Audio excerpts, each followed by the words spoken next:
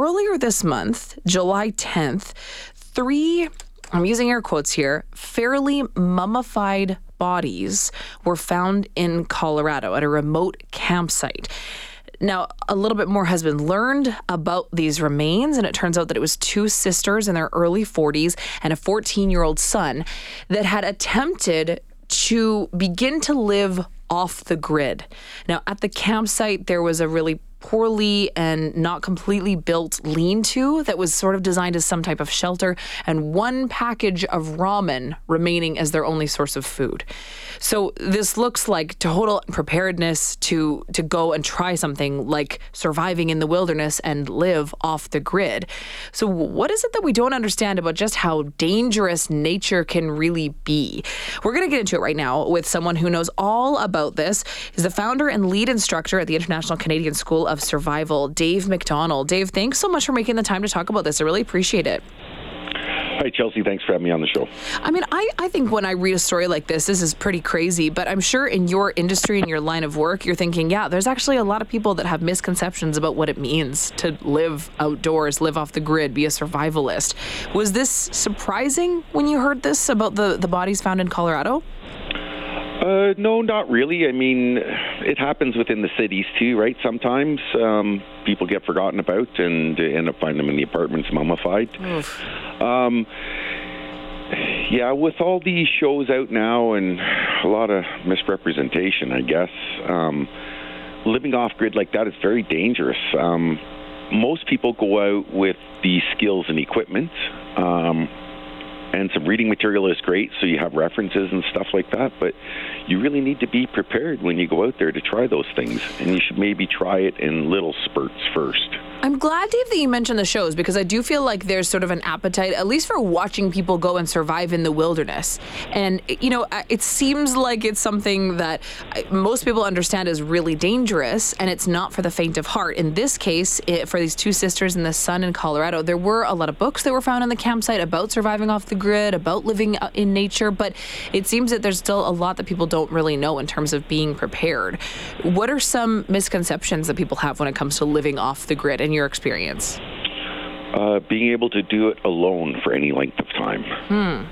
You need a small community. You will not last for very long by yourself.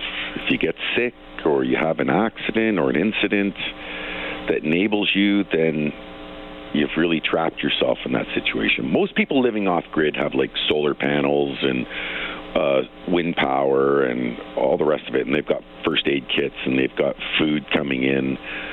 They're just living off the power system. They're creating their own grid system, basically.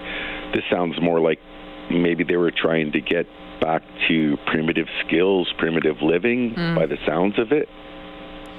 It sounds like to live truly off the grid, it would take years of preparation. Is that accurate?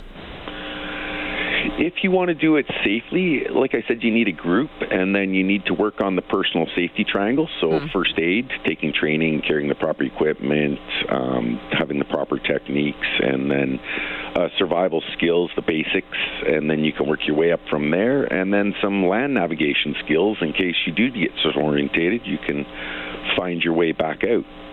You know, in a case like this story obviously has a really tragic ending where three people lost their lives, one as young as 14 years old. But in talking about this sort of trend, at least to watch some of these shows that seem to be kind of everywhere about living off the grid and being a survivalist, are you finding that more and more people are interested in doing something like this, maybe for a long-term experience or maybe even just for a short term?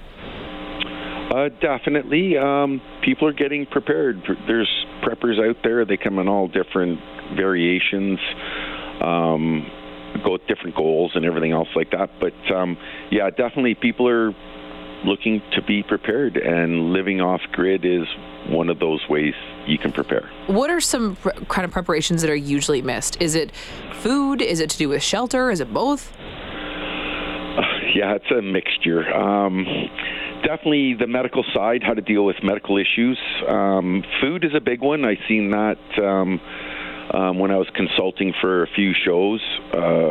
Food is they start building shelters and doing all that without establishing a food source. And of course, water is paramount, right? I mean, once you get dehydrated, you start getting incapacitated both physically and mentally, and then mistakes happen, and then you have first aid issues or you're disorientated. In your experience, in your own personal experiences or in situations where you've been training somebody to do something like this, what are some situations that you've found that were surprising to you, just maybe in terms of how dangerous the elements can be? Just people underestimating nature and overestimating their skill sets. This is obviously something that you are passionate about. I mean, you're the founder, the lead instructor of the International Canadian School of Survival.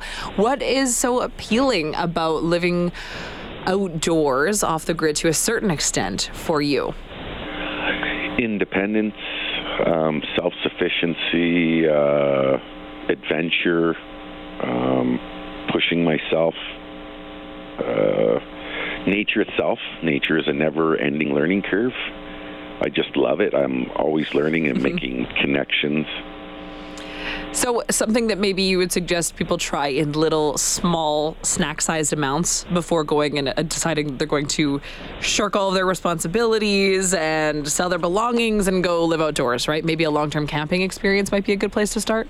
Yeah, go out for a week the first time, or a couple of days the first time, and then a week, and then a month, and then try, a season, and then try a different season, and then move in if you are able to do that. A lot of times you'll use up the resources in that area quite quickly, especially firewood.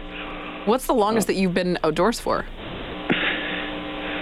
Well, I worked a show and I was out for 14 weeks. But it was on and off, right? I was in and out with the show itself. And I was going to do a 30 days this fall, myself and another guy, and video it and everything else. But I'm not sure it'll happen right now. 14 weeks sounds pretty intense to me. I don't know if I can survive even just a couple of hours. So I give you all the kudos in the world, Dave. Thank you so much for being here on the show today. Really appreciate it. Thank you, Chelsea. Take care. Yeah. That's Dave MacDonald, founder and lead instructor for the International Canadian School of Survival, talking about what it really takes to live off the grid and go be outdoors for any length of time.